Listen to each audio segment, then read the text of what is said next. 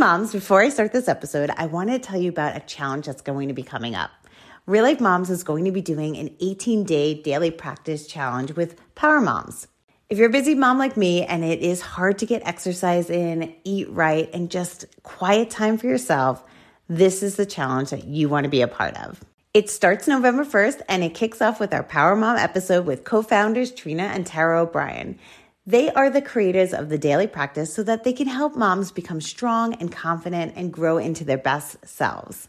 If you want to become part of this challenge, join us on our Real Life Moms Facebook group, where I will personally be doing this challenge with you. We are going to share recipes, we are going to share tips, but most of all, which is the key to success, we are going to keep each other accountable. I can't think of a better way to get my body and mind ready for the holiday seasons. I hope to see you guys there, and now back to our episode. Welcome to Real Life Moms. I'm your host, Lisa Foster. And Real Life Moms is a podcast that's all about moms having real conversations, sharing resources, and telling their inspiring stories. Our mission is to connect moms by talking about these topics that parents deal with every day, and to continue these conversations in our Real Life Moms Facebook group, where we'd love for you to become part of our community. And today I had such a fun conversation with Meghan Dwyer. She's a working mom with 2 little boys, a wife, a financial planner, a podcast host of Money Isn't Scary. She has seen way too often women taking a back seat when it comes to their family finances. Meghan believes it is crucial to have the knowledge and understanding of personal finances in order to feel confident and empowered to live our best lives. Today we are discussing money, how to have a healthy relationship with it, and how to teach this to our kids. Hi, Meghan. Welcome to Real Life Moms. I've been looking forward to our topic today, which is raising kids to have a healthy relationship with money. And as much as I try to teach my kids about money and healthy habits, I'm so grateful that you're here today because you do have expertise and you're super passionate about this topic.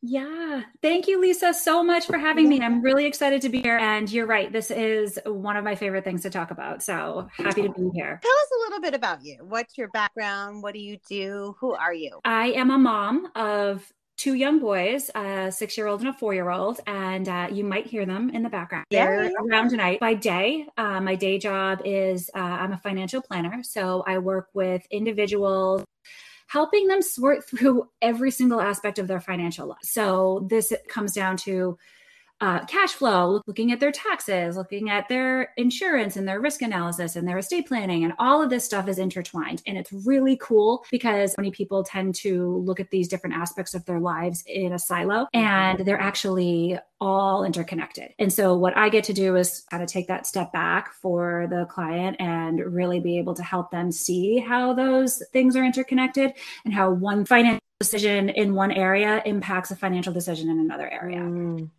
All right, I might need to call you after. Anytime. But the thing is, as much as I love that, I also am super passionate about empowering women. And I always say, if I go back and do life all over again, I would study psychology and I would be a therapist. And so in 2020, right, during the pandemic, when I think everybody was sort of having the existential crisis and rethinking what they want to do in life, I decided to start a podcast. And so the podcast is really my way of marrying those 2 passions that I have, financial planning and women's empowerment, and helping us kind of dig deeper to our relationship with money. And one of the reasons that I did that was because I was struggling myself with my own relationship with money, especially during the pandemic. I was, like everybody, right, a lot of us, online shopping to kind of fill this void. And there was deeper stuff beneath the surface that I was putting my credit card into a computer for, because I felt like it was going to help me at the time. And while it might give you a little bit of a high, there's so many other feelings that kind of come after that. For me, it was guilt, oftentimes shame. And I really just kind of got into this endless cycle. I wanted to stop it, first of all, and I wanted to figure it out. I wanted to learn more about myself. And so I started this podcast really as like my journey, like my exploration, because I knew that the stuff that I was going through is universal. So my goal was, just to share my stories, my experiences, the silly things that I do in the way I think about money, which ultimately comes down to our beliefs, right? That go, whether they're conscious or subconscious, because a lot of times they're subconscious, and really starting to dissect those in a way that can be cathartic and therapeutic and healing. And that's where I am on this journey. I'm trying to explore all of the things that just don't feel quite right in my mind when it comes to money, and just share those stories with other women in hopes that they can start to recognize a little bit of their own struggles, and we can just be on this kind of healing journey together. And your podcast is called Money Isn't Scary, because it is awesome. I am hooked. I've been listening to it in my car ride, and it's like this little bit of knowledge, but yet also spiritual, like, I don't know, cheerleader, if you will, for women. All rolled up in 15 minutes. Yes, I try to keep them to bite-sized nuggets, because I do know that we don't have a lot of time. We're moms, right? We're busy. We're running around. So if we can keep it to something you can put on in your car while you're on your way to go pick up your kid from school, perfect. That's what I want to do. So yeah. And I do have, those are most of the episodes. I also do some conversations with people. I talk to a lot of life coaches and a lot of, like therapists, people who have experience talking about fear, talk about their own vulnerabilities and are comfortable with that, because I love digging into, that's the whole psychological aspect of it. I try to throw in just some actionable tips and tools that you can use on a daily basis to help you kind of be more intentional with money, because I think a lot of us, especially women, tend to avoid it. And so what I'm trying to do here is you can't avoid money, right? Like it's part of our lives every single day. So even if you try to avoid it, you just can't. It's going to keep coming back. It's part of our everyday lives. So you have to start to develop this relationship with it, and might as well have that relationship be healthy. So that's where we start to talk. I start to talk a lot about, spending with intention, and just, our own worth and things like that that are deeper than surface level. And I really believe too that the work that I do for my clients during the day, the financial planning, like all of that stuff, the tax work, you being able to help find opportunities and maybe save people money, and all of that is awesome. I really think that you can't quite be able to fully appreciate that kind of work until you work your own relationship with money. That is the foundation. And that's exactly what I'm thinking. Like, I'm thinking of even this topic of teaching our kids healthy relationships. Like my first thought is like, wow, do I have a healthy relationship with money? Right. So let's dig deeper into this healthy relationship, even just for ourselves, before like trying to help our kids. Right. Yeah. Yeah. I mean, so example that I was talking about earlier, right? So I would, I talk a lot about Target in my show. I have a love-hate relationship with Target. I love it. It is. And I think a lot of moms do too. And I have a whole episode specifically dedicated on why we love Target. It is like a mini vacation when we go there, right? Like it's clean. The aisles are wide. It's organized. You've got Starbucks right there. I love that. Yes. It feels like everything that you don't have at home, right? So when you go there, you want to browse, you want to be there for a long time. You want that break, right? So that really is that kind of drew me in. So yeah, I mean, I would find myself buying things that I did not need whatsoever as a way to cope with big feelings that I was having.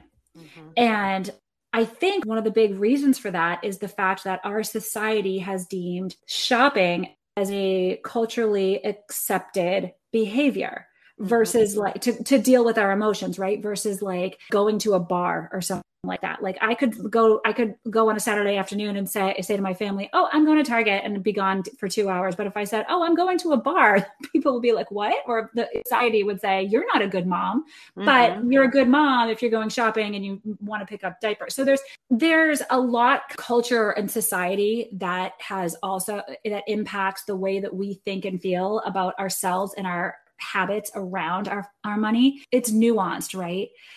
Women especially, I feel like in our culture, we were not brought up, I think, to have a healthy relationship with money. And that's not our fault, Because think about this. It wasn't until the 1970s that women were allowed to have a bank account in their own name. So that isn't, I mean, I was born in 1983. So this is just like the generation above us. So no wonder my mom was not allowed to have a bank account at one point in her life unless she had a male cosigner on it. Women also, until right around that time, weren't allowed to own property by themselves either without a male cosigner. Of course, that doesn't just go away.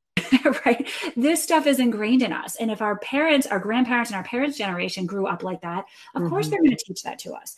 So it's our job to recognize that's inherent in our culture and try to think differently about it. And I do think that we are that generation that's starting to, and that's kind of in general my mission to do that. And it's our responsibility to not pass that on, or which, however you want to look at it, to our kids, to that next generation. So that's where it all comes down to intention. I mean, there's so much that goes on through my head because I definitely have my own issues with money. We all do. But just listening to you explaining that, it's interesting because I always worked. After having kids, I went back to work and I went for initially part-time. And then I grew back to full-time. But it's really weird because even like when I was part-time, I would be doing both, right? I'm parenting, I'm going to work, I'm doing both. And as I grow into this full-time phase, which I am in now, and I'm still parenting and I'm still now full-time at work, but somehow like my mental thought is that my husband's still the breadwinner. We need his income, to, pay all the bills. But meanwhile, I've been working the whole time and then I'm fine, but somehow even in my head, that hasn't even shifted. And I think that's because of how the modeling that we had growing up, right? So in my situation, I really struggled with being the breadwinner. So my husband lost his job during the pandemic, actually twice. And during that time, I had the opportunity to take on a new job myself. And I was approached by somebody that I used to work with. And this was a pretty big bump in salary for me. So I realized, okay, I should probably do this because my husband had just lost his job. So I need to be able to do my part to support the family. But I didn't realize when I got to that place, how deeply emotional and how confusing and conflicting that was, and that can be. And it is because it runs deep, some of these stories. And I was brought up when I was a kid, I was a child of the 80s, and my favorite movie was The Little Mermaid. And mine too. Yes. And so I always dreamed, like I went through a stage where I literally thought I was Ariel from The Little Mermaid. And so like I'm sure a lot of little girls do, right? I always dreamed that I would grow up and I would have some prince come and sweep me off my feet and take care of me for the rest of my life. And all the other Disney movies at the time were very similar to that, right? We don't have the Moana like they do now. And I'm so glad that, and so thankful and happy that there's movies out there like that now, because they show the reality of life more and the strong female role and all of that. But that didn't exist back then. And so I had this, again, culture, this influence from how I grew up with my parents. Now, my mom always worked. My mom was a nurse, but she worked part-time, and my dad, made the majority of the income. So I think that was probably pretty typical in households then. But I also had that influence of culture telling me that if I just do the right things, I behave, I'm quote unquote good, that I'm going to just be taken care of. And that was kind of a harsh reality for me when I realized, like, oh my God, here I am. I have 2 kids. My husband lost his job twice and I'm supporting the family. And like, pretty much that was a lot for me to process. And I've been there as well. Because my job as a healthcare provider, I mean, we're pretty steady workers. It's like there's always a job for us. But my husband in business, he changes quite a lot. And there are definitely times where he is not working. And so, but even in those times, for some reason, I still don't feel like, even though I'm the one making money and paying the bills, it's just interesting. I still don't feel that way. So that's something I'll probably have to continue to work on. But I also think there's a lot of, other things that like play into this. Like, I know my relationship with money, the reason I said I have so many issues, right? I think when I grew up, we got what we needed. My family, my mom and dad both worked. They're really supportive and they always gave us what we needed. But to have extra, we just didn't have. I had to just overcome, like, it's okay to have more. It's okay to make money. Because I think money to me felt showy. I was showing off. I didn't want to become the person that I thought money was equal to. And that took a lot for me. I had to really like kind of dig deep, do a lot of self-help books. And then there was something, it was really, really, really helpful. I'm a big universe person. I love The Secret. So I did a lot of things like You Were Born Rich, which is, Bob Proctor, or Think and Grow Rich, which is Napoleon Hill.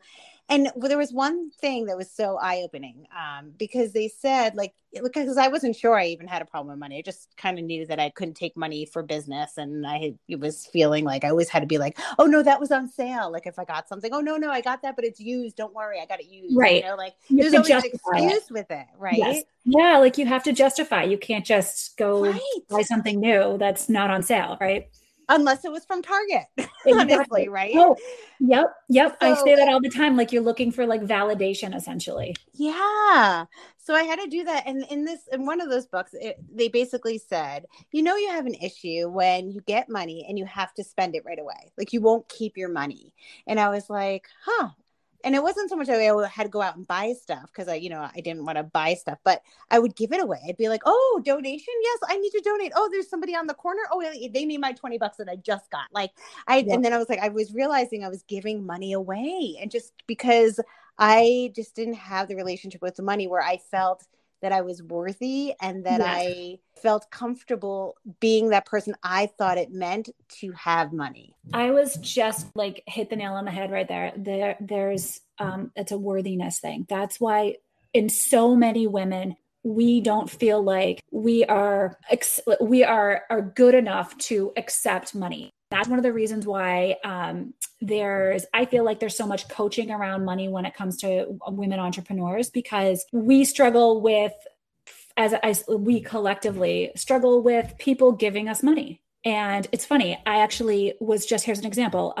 Their neighbors last year, he had said, hey, I just have a couple questions. Do you mind taking a look at this? So he came over, we sat on the back, in the backyard, and I just like helped him kind of like think about things and look at the big picture and everything. And he called me up the other day and was like, hey, I know last year you wouldn't accept any money or any compensation or anything, but I'd like you to do this again. And I really want to pay you for this. And I was like, oh my God, like, no, like, and I'm in my head, I'm like, I can't be paid for this. Like, do you know what I mean? Oh yeah, I totally know what you mean, because I did the same thing. Yeah. It's like, why would somebody pay me to do something that he can't do? I'm offering a service that he is looking for that he can't do on his own. So it's just crazy. Like, why are we doing this to ourselves? So this is what I mean when, like when I say, what I'm trying to do through the podcast is kind of work through these mental blocks that we have as women, so that we can stop staying small. Because when we have these kind of issues like about our own worthiness and us not feeling like we're good enough to accept it, then we're just keeping ourselves small. We're missing out on opportunities. If he gives me money, then that's awesome. Maybe I can take that money and then go out to dinner with my kids and have a really great experience, or whatever it is, or save it, or whatever I want to do with it. But again, and that gets down to intention, which is something that we can talk about. Yeah. I mean, I think it's what I try to encourage people to do is really like keep going beneath the surface, because what you're feeling is just that tip of the iceberg. It's just what you see, but there's always so much more underneath the surface. So it's a process and it's a journey. first step is we need to work on ourselves. This is what I'm hearing, right? Yeah. Before even having maybe a conversation with your kid about money, Yeah. because we don't want to maybe pass down some of the thoughts that we have, some of our own issues as we teach our kids. Well, and think about this. So what are some of the things that you hear all the time, right? Money doesn't grow on trees. That's a scarcity, place of scarcity. So you kind of have to start digging into why you feel that way, where that's coming from, and then like start to question it. What I mean by all of this is that I think we need to question all of those stories, those beliefs, those just things that have been passed down to us from our prior generations, our parents, our grandparents, all these things around money. Let's rethink those, because those things are very black and white, and life isn't black and white. Life is 1,000 shades of gray, and it's messy and it's confusing. And that's what I try to do with clients on a daily basis, is just help them sort through all that messiness to figure out what's right for them. But there is no black and white. I guess what I think that I'm trying to get at here is important to question for parents to start to think about those things that pop into your head, right? Start to be aware of the beliefs and those deeply embedded thoughts that come up that give you anxiety when it comes to money. And I write it out. Just write it out. I do it all the time. Like, just think like, okay, where did this thought come from? And then start to challenge it. Let's have a good relationship with it. Yeah. Money's great. I love money. Yeah. And so I think, I don't know, there's just so much there. So I think when it comes to being parents, the most important thing is to start to work on our own relationship, like our own stories, our own beliefs, and let's unpack where that comes from. And let's start to flip it on its head and challenge those beliefs ourselves, but also for our kids, because we are models for our kids. So if our kids start to see us think a little bit differently around it, like, we can't have like a lot. One of the things I always heard when I was growing up is, I'd go to the store with my mom and I'd say, "Oh, can I have this toy?" And my mom was like, "Nope, nope, nope, nope." Yep. We don't have it. We don't have this much money until your dad gets paid again next week or whatever it is. And it was just like, okay, well, it doesn't have to be black and white. It doesn't have to be maybe flipping it, right? And saying, instead of saying, "Nope, you can't have that toy," be like, you know what? Let's save a little bit each week. Yes. And you can come back and get it, right? Or something like that, right? Is that what? Yeah, absolutely. Or even just like rethink how from the parents' perspective about money, like maybe we purposely set aside money from each paycheck to have like a fun account so that you can go to the store with your kid and you don't feel guilty or bad like buying them a Lego set or something. Because like I just did this week. Actually, my kids are both back in school and they both are doing really good. And I know they were nervous and I was just really, really proud of them. And so I took my older son to the Lego store and I just let him pick something out because I had kind of planned for that. I had put some money aside that I had just said, okay, like it makes me feel good. Like that's what I mean, like by intention. Like, I love that.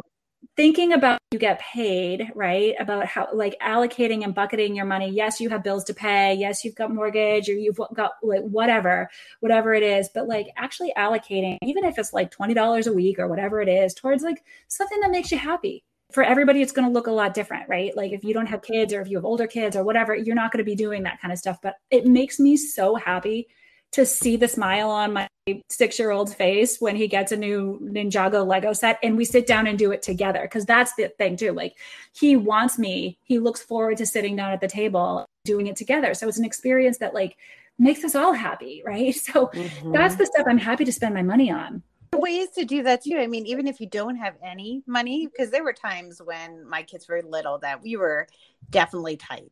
And I would want to do stuff like that. And I would take them to the dollar store. Yes, they didn't know any difference. They were like, 5 or whatever it was, and they were like, whoa, I can have candy. I'm like, you can have whatever you want, because everything's $1, right? I like going back to Target, the like dollar spot that's in the front of the store. That's everything's like $5 and under, presumably $5 and under. Like my kids love it in there. Like sometimes I just we'll go there and I just like, you can each pick out something, like do your, whatever it is. If it's, everything is, there's always different things and there's always something new and exciting for them. And they don't know the difference. Yeah. Don't know the difference. No, it's great. Yeah. It's kind of like the library for me. I'm like, when they were little, I used to be like, go to the library. Like you can have as many books as you want, because they were all free, but it was a place that was free that they could take anything they wanted. So it was really kind of cool. It's free for all. Yeah. Free for all. What do you think we should be actually also teaching our kids about money? So a friend of mine had told me that she did this with her kids, and I absolutely love it. So they have little jars in their kitchen, and there's 3 jars, and they are spend, save, and give. And so time the kid gets an allowance or gets a $10 birthday check or whatever, they put a little bit into each jar. And so that way they know, okay, I get to spend this. I get to take whatever amount it is, like, this is my money. I get to go do whatever I want with it. Right. I can spend that. Save means I'm going to save that for another day, another time. Maybe I'll save that for a bigger Lego set that I want to get somewhere down the line. Right. Saving is huge, obviously.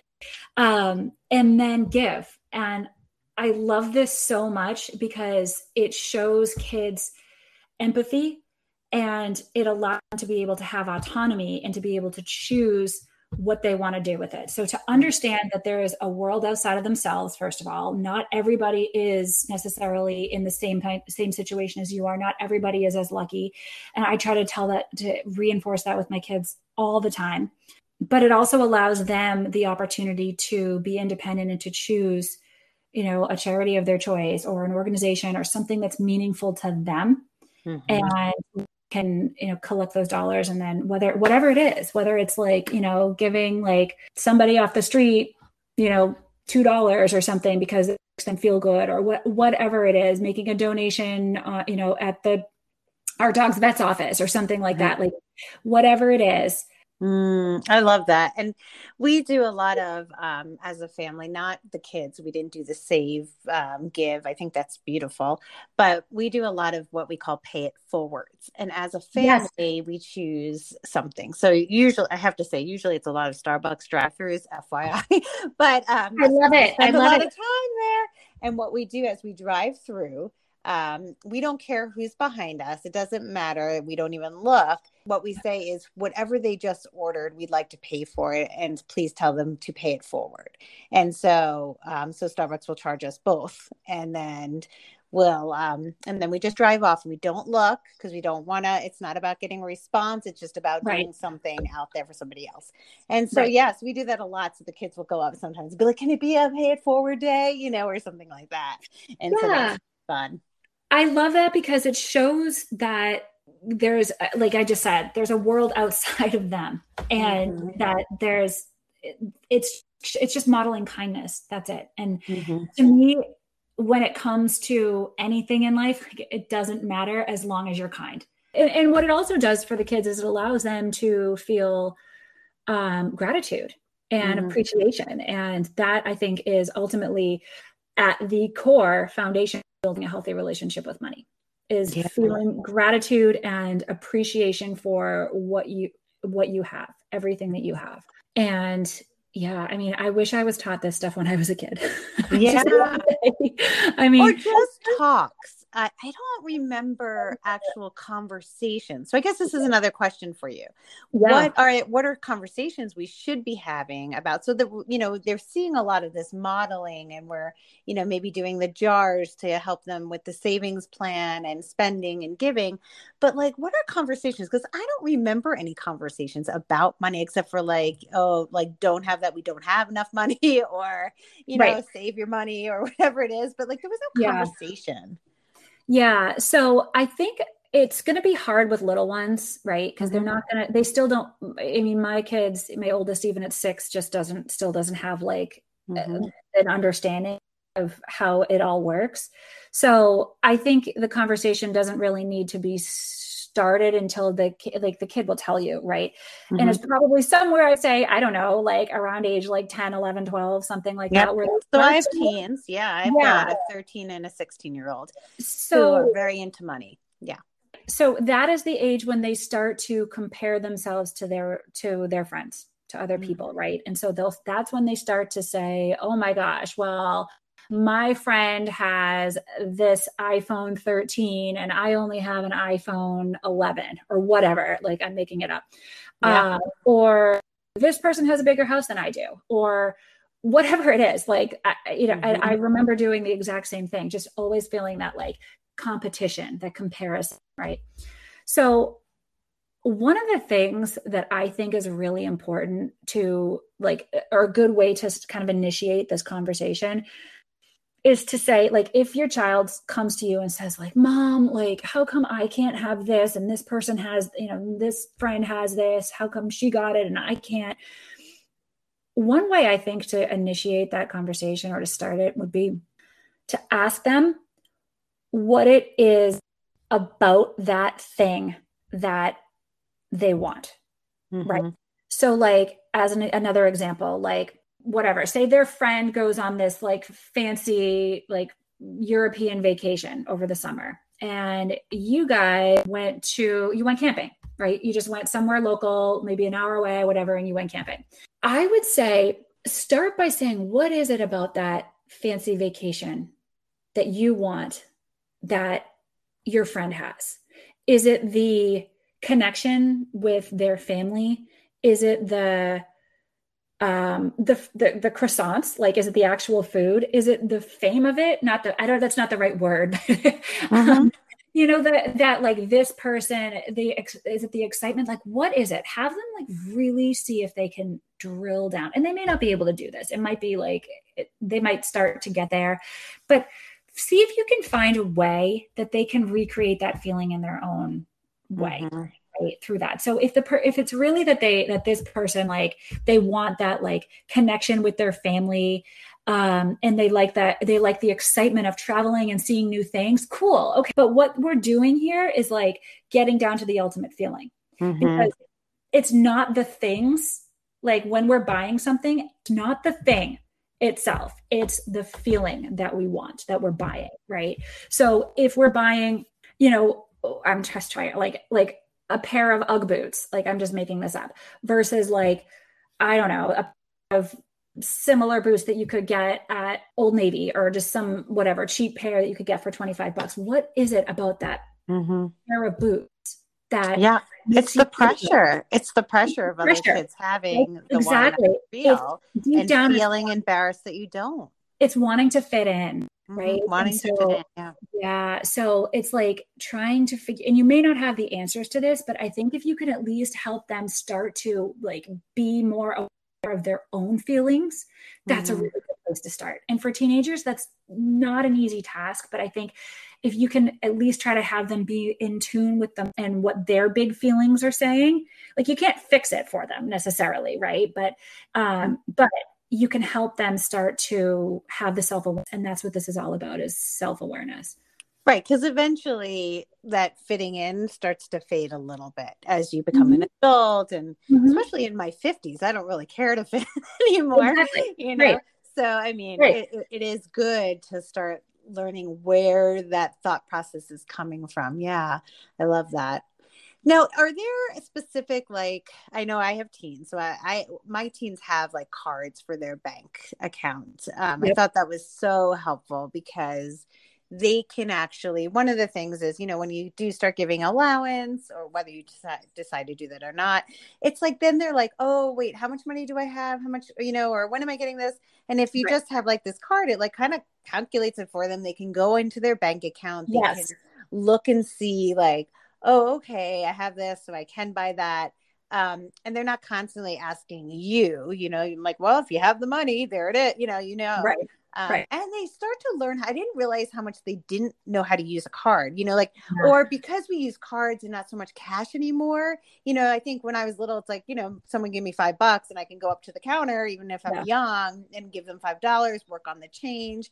But because we're using cards, it's like I was constantly paying for my kids' stuff. Like, I don't even think they knew how to talk to buy something because they just didn't have that experience. And then these cards were great because they can buy stuff online, they can buy stuff in person, and they really are starting to learn how to use the currency, if you will. Yep. Are there specific cards that you like? I know there's like a green light card or something like that that's out there. Yeah, that was the one that I was going to suggest, actually. I don't know a whole lot. I'm not there yet with my kids.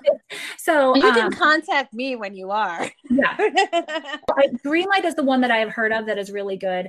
I can always follow up. I know that there's a few other options that are out there. You only want ones that I would say are going to be protected, right? In that, like, there is, make sure that it's a card, right? And not a credit card, because kids don't seem to understand credit limits. And this is, how could they, right? Like, this stuff isn't taught in schools, and it's again, something that keeps us small because we weren't taught this stuff. And in fact, we're always sheltered in particular, women were always sheltered from financial stuff, especially when we were growing up. Of course, it makes sense. I think it's important to start to teach our kids some of the basic stuff around finances. There's actually a really great podcast out there. It's called Million Bajillion or Millions Bajillion, something like that. That is like, each episode is very simple, educational, designed for kids, that teaches them different concepts. And one of them is on credit cards. So it's certainly kids check it out. But I love what they're doing because it's so important for kids to have. I knew nothing. I got my first credit card at a concert because I got a free t-shirt. I knew literally nothing. And I remember feeling like I'm not responsible enough to have this. I was 18 years old. Somebody's going to give me this credit card. I don't know what I'm doing. Right. And so it's intimidating. And I feel like if we armed kids with knowledge and education around it, it wouldn't be intimidating. Yeah. And I love what you said about getting them a debit card versus a credit card, because ours is a debit card, and it's really great because it, one time my daughter went out with her friends and she tried to pay and she didn't have enough on her card, so life lesson, right? She's like, exactly. Well, why didn't it get, and I was like, well, you have to check your balance. You have to know. And so it just kind of got her thinking, well, I don't want to be embarrassed again in front of my friends, right? I had to borrow the money, whatever, But I think it's really a great experience without it being, because it'll just shut off. It's not like they can go over. So it is really a great idea for teens just to get to use and know it before going off to college. What would you like our listeners just to know? Honestly, the big thing that I would really want to take away, I think, is intention, and living with intention and using your dollars with intention. One of the things that I really believe is that all spending is emotional. We have this again, because of culture, right? We have this mindset that, oh my God, emotional spending, retail therapy. What's that movie? Oh, Confessions of a Shopaholic, right? Where she puts her credit card in the freezer and the block of ice, and she ends up breaking through it and stuff. But it just we have this image that we're not responsible around money, or that women can't handle it, right? Which is why they man, or the male in a stereotypical heterosexual relationship is the one that is the quote unquote one handling the finances. But I think that all spending is emotional, and I think as long as we align our spending with our values and who we are and how we want to live our lives, then that's where it feels good.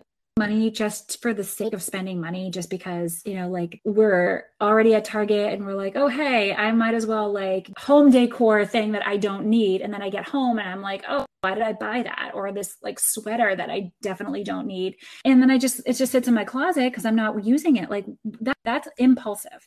And so if we're really thinking about what matters to us, that's the thing that is the start of a healthy relationship with money.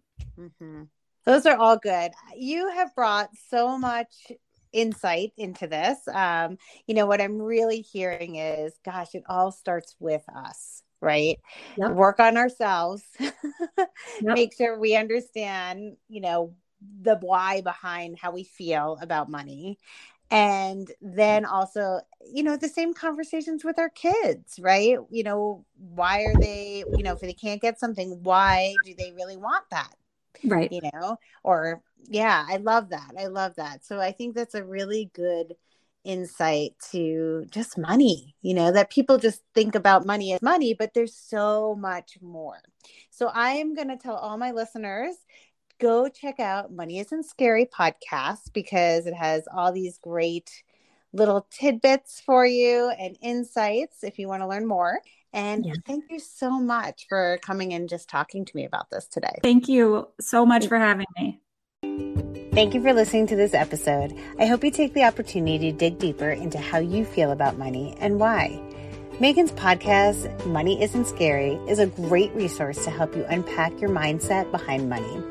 We love hearing from our listeners, so come on our Real Life Moms Facebook group and connect with other moms with your stories, questions, and resources.